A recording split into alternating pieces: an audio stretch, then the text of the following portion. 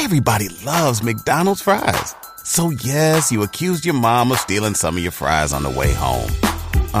But the bag did feel a little light. Ba-da-ba-ba-ba. There was a woman in the Bible who was sick for 18 years. The Bible says she was bent over. Her body was bent and her body was crippled and her spirit was inflicted. Jesus looks at her, and this is cold-blooded.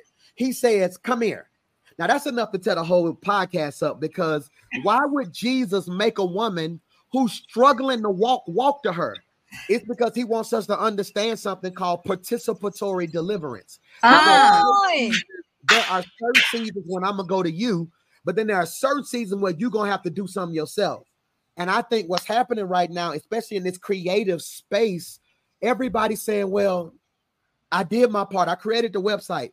How are we going to know about it? Negro, you're going to have to post, and you're going to have to participate in your deliverance. Deliverance needs to come out. You're going to have to participate in what's happening. And a lot of people keep asking, like, where did this dude come from in 3 years? How does he win Artist of the Year 3 times? How is he just coming out of nowhere? It's because the genre was lazy. Everybody was waiting on God to do it all. No, God gonna bless your plan. Now, there are certain seasons when the favor of God gets on your life and ain't nothing you can do with that. Allah, the things that I've been doing, Allah, a Maverick City, who God just breathes on them, and out of nowhere, no, they couldn't lose if they wanted to in a certain season. So what happens now is, what I decided is, nobody's going to outwork me. So I'm going to post. I'm going to understand algorithms. I'm going to cultivate relationships. Like, I opened my phone today, and it blessed me so much, man, because I looked up on Spotify, and the moment you open Spotify, my picture popped up everywhere, because I cultivated a relationship with frequency.